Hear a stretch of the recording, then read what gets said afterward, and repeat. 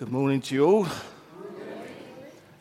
I think Flora maybe should have done this beatitude somehow, but here I am. I have to say before I say anything at all, actually trying to do this beatitude, it was not only just difficult to try and write down, but I also found it very difficult to actually think about talking about this. So anyway, in wishing you a very good morning, the beatitude that we're going to look at today is, "Blessed are the peacemakers, for they will be called the sons of God." And as I was preparing this message, my mind raced back to the early 1980s. And it was a time when many Christian denominations were being blessed with a new wave of the Holy Spirit. And for many like myself, it was a new experience of the power of the Christian life, how to live in it and how to live in it with its fullest measure. Things like hand clapping, the raising of hands in worship, tongues and interpretations became the norm. And even flag waving, with many people ducking and hoping that their eyes would remain in place. And it was certainly a new experience for myself. But it was at this time that I had my first traumatic experience of this new way of living the Christian life. An older man, obviously joyful in the Lord, came bounding over to me, hugged me in a bear-like grip, and joyfully told me how much Jesus loved me. Rooted to the spot and fearful for my life, I was frantically looking for the church's exit door. But thankfully, the Lord rescued me. Another man, seeing my dilemma, and obviously unfazed with all these new ways of the Christian life, gently led me away. And he told me that in life, there are 4 types of peace sharers. Now, apparently, they are huggers, kissers, shakers, and peacemakers. So just to confirm to all of you, I am a shaker. And I am shaking now. But the point I'm making is that I'm happy to grasp your hand, to give you the most sincere welcome.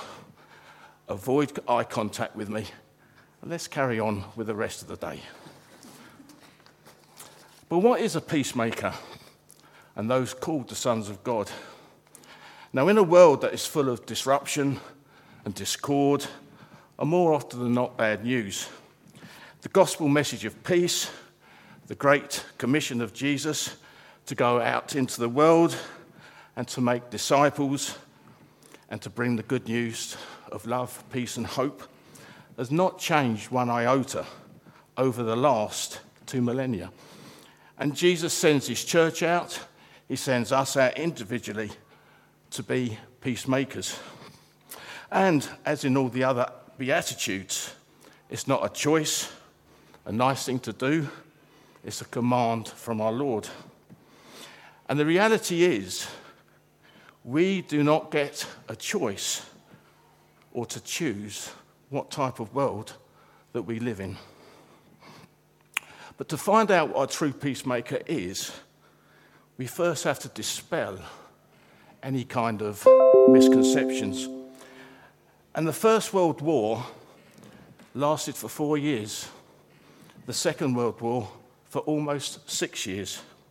And it was at the cost of millions of people's lives, both military and civilian. And the Holocaust itself was at the cost of 6 million Jewish lives.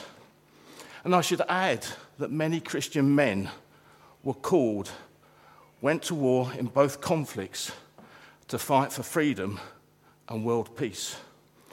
And many of those men did not return home to their loved ones and friends.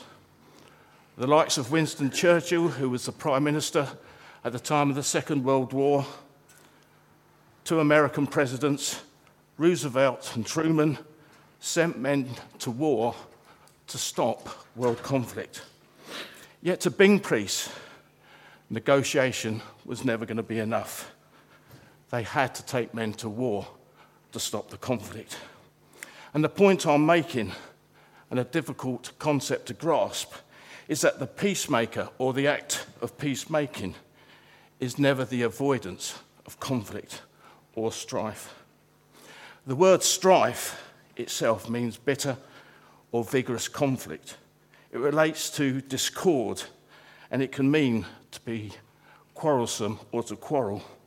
And conflict and strife is often caused by hatred, gossip, selfishness, the corruption of the tongue, pride, and being quarrelsome. And the above traits just mentioned are not, or are the complete opposite to the fruits of the Spirit that the Apostle Paul talks about in the book of Galatians. As far as I'm aware, the Bible itself does not teach us to run from conflict, to place our heads in the sand with a hope that whatever conflict we are facing will disappear. Mainly because the avoidance of conflict, the chances are the conflict will not get any better. And the Bible also does not call us, as far as I'm aware, to the act of appeasement. In other words, peace at any cost or any price. The truth is, you can't please everybody at the same time. The Beatitudes requires us to look at ourselves, to our character flaws, our own characters, and allow Jesus to begin a transformation within our hearts so we can begin to apply the Beatitudes to our hearts and our minds. David, in the Bible, anointed by the prophet Samuel to be king, found that in waiting his appointed time to become king and being trained by God for kingship would be in constant conflict with Israel's then king Saul. And Saul often attempted to kill David. If you know the story, that David, whilst in the cave at Adullam, when hiding from Saul, Saul unwittingly went into that cave, not knowing that David was there. And David's men encouraged David to kill Saul. But David didn't. But what he does do is cut a piece of cloth from Saul's robe. But David, in reverence for God, became a peacemaker. David then confronted Saul. He showed him the piece of cloth that he had cut, and he showed Saul that he respected him as Israel's king. And Saul initially repented and made initial appeasement with David. Yet Saul remained hard-hearted, and David remained in conflict with Saul until God removed him from power. The Apostle Paul remained in conflict all of his life, often flogged and beaten, imprisoned for spreading the gospel message of love and peace. Paul confronted false religions, other people's sins. He gave warnings about false doctrines within the church. And Paul confronted those in authority. He told us that even as Christians, we would be in continuous battle with sin. But Paul wanted to win souls for Jesus. So Paul was a peacemaker. You never found Jesus trying to appease anybody, and certainly not the Pharisees of his day. He once even called them a brood of vipers. Tough words from our Lord indeed. Jesus was in constant battle with sin, the dark forces and spiritual darkness, the powers and the principalities that are against humanity and the kingdom of God. But Jesus always spoke the truth. He was gentle in his approach to people, his compassion totally undeniable. Jesus was the perfect peacemaker. No sin and no character flaws. Therefore, our perfect role model. In Matthew chapter 11, verse 12, it says, From the days of John the Baptist, the kingdom of God has been subjected to violence, and violent people take it by storm. And theologians believe that there are 3 or 4 different interpretations to that verse. The verse definitely indicates that John the Baptist ushered in the kingdom of God. But one of those translations to this verse is that by entering God's kingdom, it takes a lot of courage. In other words, becoming a Christian takes courage. It takes unwavering faith and endurance to the growing opposition to the gospel message. So conflict can abound in the Christian life. So in finishing the first part of this message, I'm saying, firstly, as Christians, you are going to experience conflict in your life. It may or may not be as dramatic a conflict like King David or the Apostle Paul. In whatever that conflict is, you are not called to run from it, but to deal with it. Secondly, being a peacemaker is doing it the Jesus way. Maybe today you are in conflict with something or other, but Jesus would tell you the right way to deal with that. So, in moving on, what did Jesus mean by being peacemakers? Well, one definition is someone who actively seeks to reconcile people back to God and to one another. And in Matthew 5, 43 to 45, it says, "You have heard that it was said, 'Love your neighbour and hate your enemies.' But I tell you the truth, love your enemies and pray for those who persecute you, that you may be children of your Father." In other words, the sons of God. You know, as we've gone through this series of the Beatitudes, for myself, I don't think there's one that's easier than the other. And I have to confess to you that the message of "Blessed are the peacemakers" was a serious challenge to me. And I wondered how many church ministers or lay preachers have walked away from the pulpit and thought, "Lord, thank you for delivering me or helping me deliver this message." But I've fallen short in applying today's message to myself. And I've honestly questioned myself, am I a peacemaker? And the truth is 100% I don't know. To be a peacemaker is all about love, having an undivided heart for the Lord Jesus, showing others that you love them, showing mercy to your enemies, and reconciling others back to Jesus. But you know, I'm not going to be hard on myself because I'm a work in progress. And if you're in conflict today, you too should take courage from this message and realize also that you're a work in progress. If you belong to Jesus, and we heard that song this morning, come as you are. And sometimes that's all you can do is come as you are to Jesus. But I have to say that the Lord has used me at times when I least expect him to. And I use testimony because it helps me try to project the message. So as you all know, I was at Bible college, and 9 years ago at college, I was totally fed up in my first term of first year there. I was fed up with all the Christians with their happy smiles on their faces, all the ways of doing this, that, and the other, all the do-gooders. And I decided to skive off my lectures, avoid all the happy people at lunchtime, and there was only one place that I was going, and that was a pub. But to get to the pub, I had to negotiate a park. And as I was entering the park, a rather large black man with bulging eyes and in obvious rage passed by me. He turned back to me and he says, "Oi, mate, have you got a cigarette?" And I says to him, "Well, as it happens, I have." He then said to me, "I'm just about to, expletive, just go and kill somebody." He said, somebody has really disrespected my mother.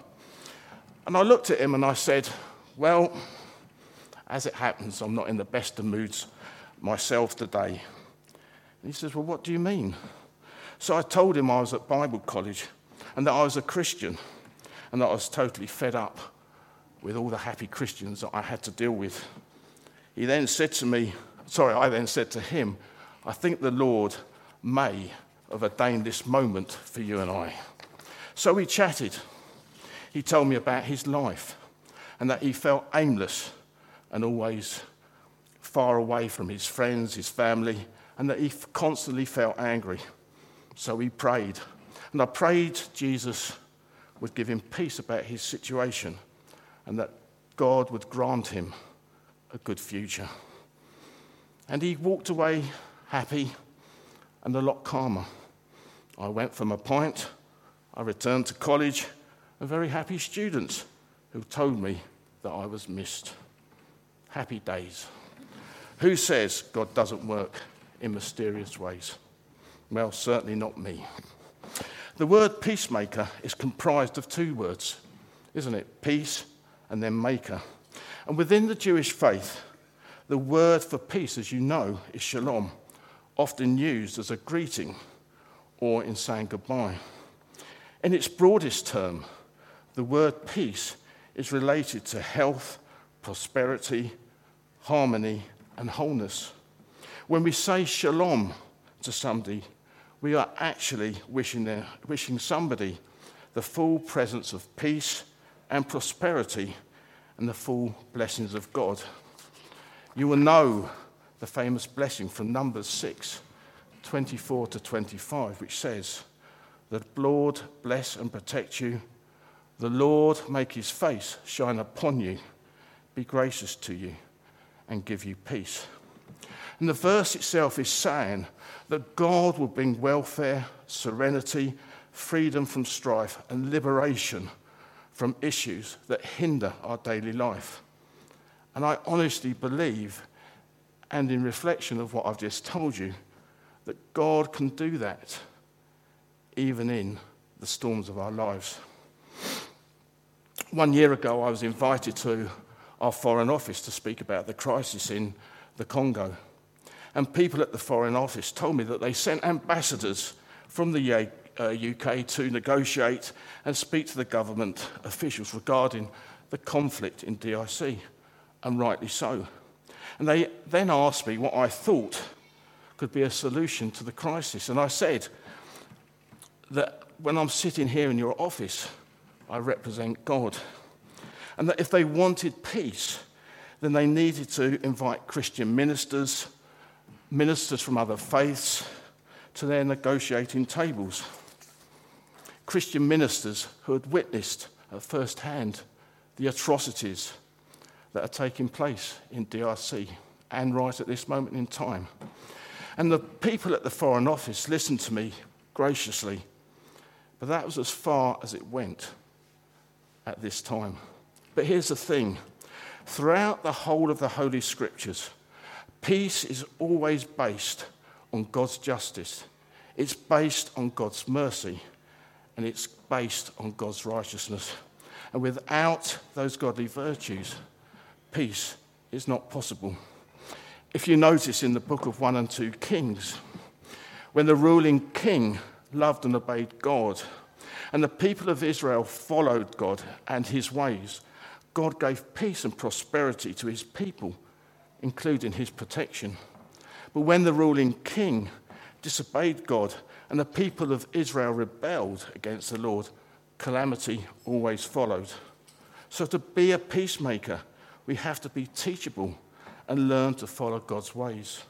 We need to digest his word every single day of our lives in such a way that love, mercy, peace, and his righteousness flows from our hearts.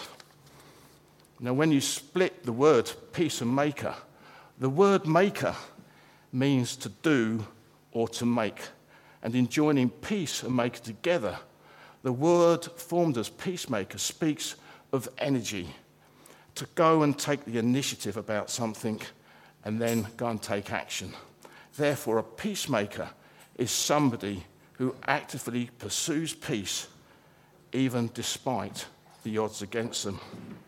And that could be in a family situation, our workplaces, in a relationship that has gone sour, resolving a conflict in our community, or even on the global stage. A man named William Barclay translated, "Blessed are the peacemakers," as they are people who provide right relationships in every sphere of life. You know, when God created and placed man on his earth, what was God really wanting Adam and Eve to accomplish? It was simply to enjoy God's creation and to live in peace and harmony. So God is the divine peacemaker. Yet we know that sin entered into the world and sin is in constant conflict with God. However, God is always many, many steps in front of Satan and our nemesis, the devil. God, by sending his one and only Son into the world through Jesus' death and resurrection, with sin conquered for once and all, it allows us to become peacemakers for our Lord. Jesus' life absorbed his whole ministry and being during his mission on earth. Jesus understood the chasm and gulf between God and man. He understands grief and separation from God. And Jesus understands the broken heart, the fractured relationships of people.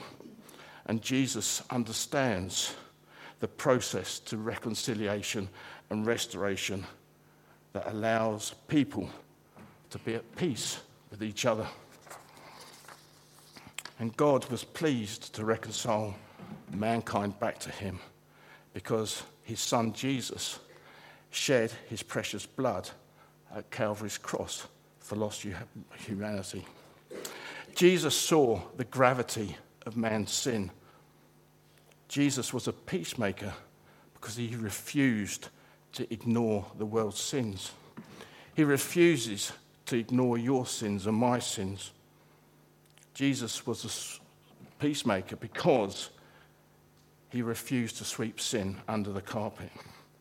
Jesus' sacrifice on Calvary's cross, the shedding of his blood, his death and resurrection, is a supreme example of how to bring peace into our hearts, into our relationships, our church, our nation, and the world. Don't we just long for one national leader or one world leader to stand up and say, Jesus is the way, the truth, and the life, and the true way to find peace. But I have to tell you that our way or the method of peacemaking is often never easy or even pretty.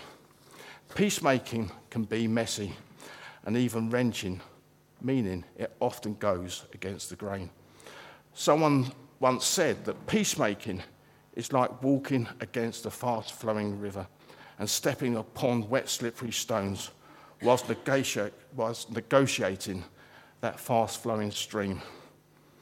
You know the journey to the other side of the stream is really needed to accomplish your mission. Yet in the process, you get bruised. There is a prospect that you are going to fall. You know that your heart is going to race. And what happens if I get stuck halfway through my mission? The peacemaker and the peacemaking process can, as I said, be difficult. And I have a little bit of a smile on my face because, and here it comes, at my last message, "Oh, blessed are the merciful," I said something along the lines, as far as I know, I'm not called to like anybody. But the hallmark of the Christian is his or her ability to get along with others. And oh, how I long for a man cave with a little shed that I can just gently rock forwards and backwards and not really think about people. And I'm still having arguments with Ruth about getting a shed down the bottom of the garden. And maybe it will come, I don't know. But the testimony of God's church is its ability to love and get along with others. I say this because the Christian life, our own walk with the Lord, is the testimony of our Lord Jesus' church. God calls us to be bridge builders for his kingdom. We will sometimes agree with others, and sometimes we will disagree. That is the challenges of our humanness. And we have to look carefully how we build bridges of peace. What steps and methods do we take and adopt? What way do we employ ourselves in reconciling others with Jesus and ourselves?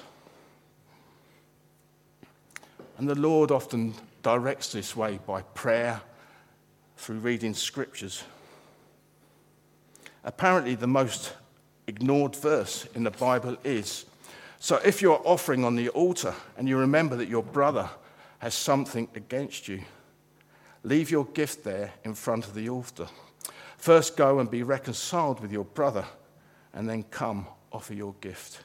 And that's from Matthew 5:23 to 24. As I said, Jesus never appeased anyone. His words often make him very unpopular, yet his words set people free in their minds and within their spirits. When I'm in Africa, I'm amazed how many Christian pastors are in conflict with each other, and often jealousy is the cause. And I've forgotten how many pastors I've spoken to and remind them that they are servants and serving the King of God together. So let's not let bitterness, anger, jealousy, or unforgiveness mar our work for the Lord. In closing, Jesus in saying, "Blessed are the peacemakers, they will be called the sons of God." This verse indicates in its fullness that we are being assigned and designated as ambassadors of Jesus Christ. Do you believe this morning that you're an ambassador for Christ in whatever you do, whether it's at work, whether you're retired, whether you're a child and you've given your life to Jesus? You become an ambassador for Christ. And it's holding an official office to the highest authority in both heaven and earth. In effect, we become a spokesperson for Jesus. And we know and are told that in the Bible, our faith in Jesus makes us children of God. Yet by being known as the sons of God, it becomes a statement of position and character. A son of God bears all the hallmarks of one who carries the family name of Christ Jesus. It carries the spotless and sinless reputation of Jesus. As sons and daughters of God, we are recognized by the name that is above all names, Jesus. And we share in his mission and the assignment that is given to each of us to carry out. And that is to bear the mark of being peacemakers in this world, in all its beauty, in all its glory, in all its sin, and in all its shame. 700 years ago, St. Francis of Assisi walked this earth. He could have lived a wealthy and noble life, yet he chose a life of poverty. Wearing a ragged robe with a rope from a scarecrow tied around his waist, he spent his days preaching, ministering, giving to others, and taking his message of the gospel of peace to a hurting world. History records him as being humble and Christ-like in all he did. Centuries later, someone translated one of his prayers into English and then to music. We can look at the Beatitudes in three ways. We can dismiss them, we can perhaps view them as impossible to apply to our lives, or we can embrace them as we are, as weak earthen vessels to be used by the Lord with all our faults and insecurities, and allow the Lord to make us peacemakers and the sons of God for his kingdom and for his glory.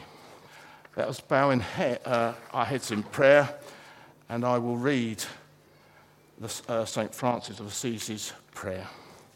Lord, make me an instrument of thy peace. Where there is hatred, let me sow love. Where there is injury, pardon. Where there is doubt, faith. And where there is despair, hope. Where there is darkness, light. And where there is sadness, joy. In Jesus' mighty name. Shalom and amen.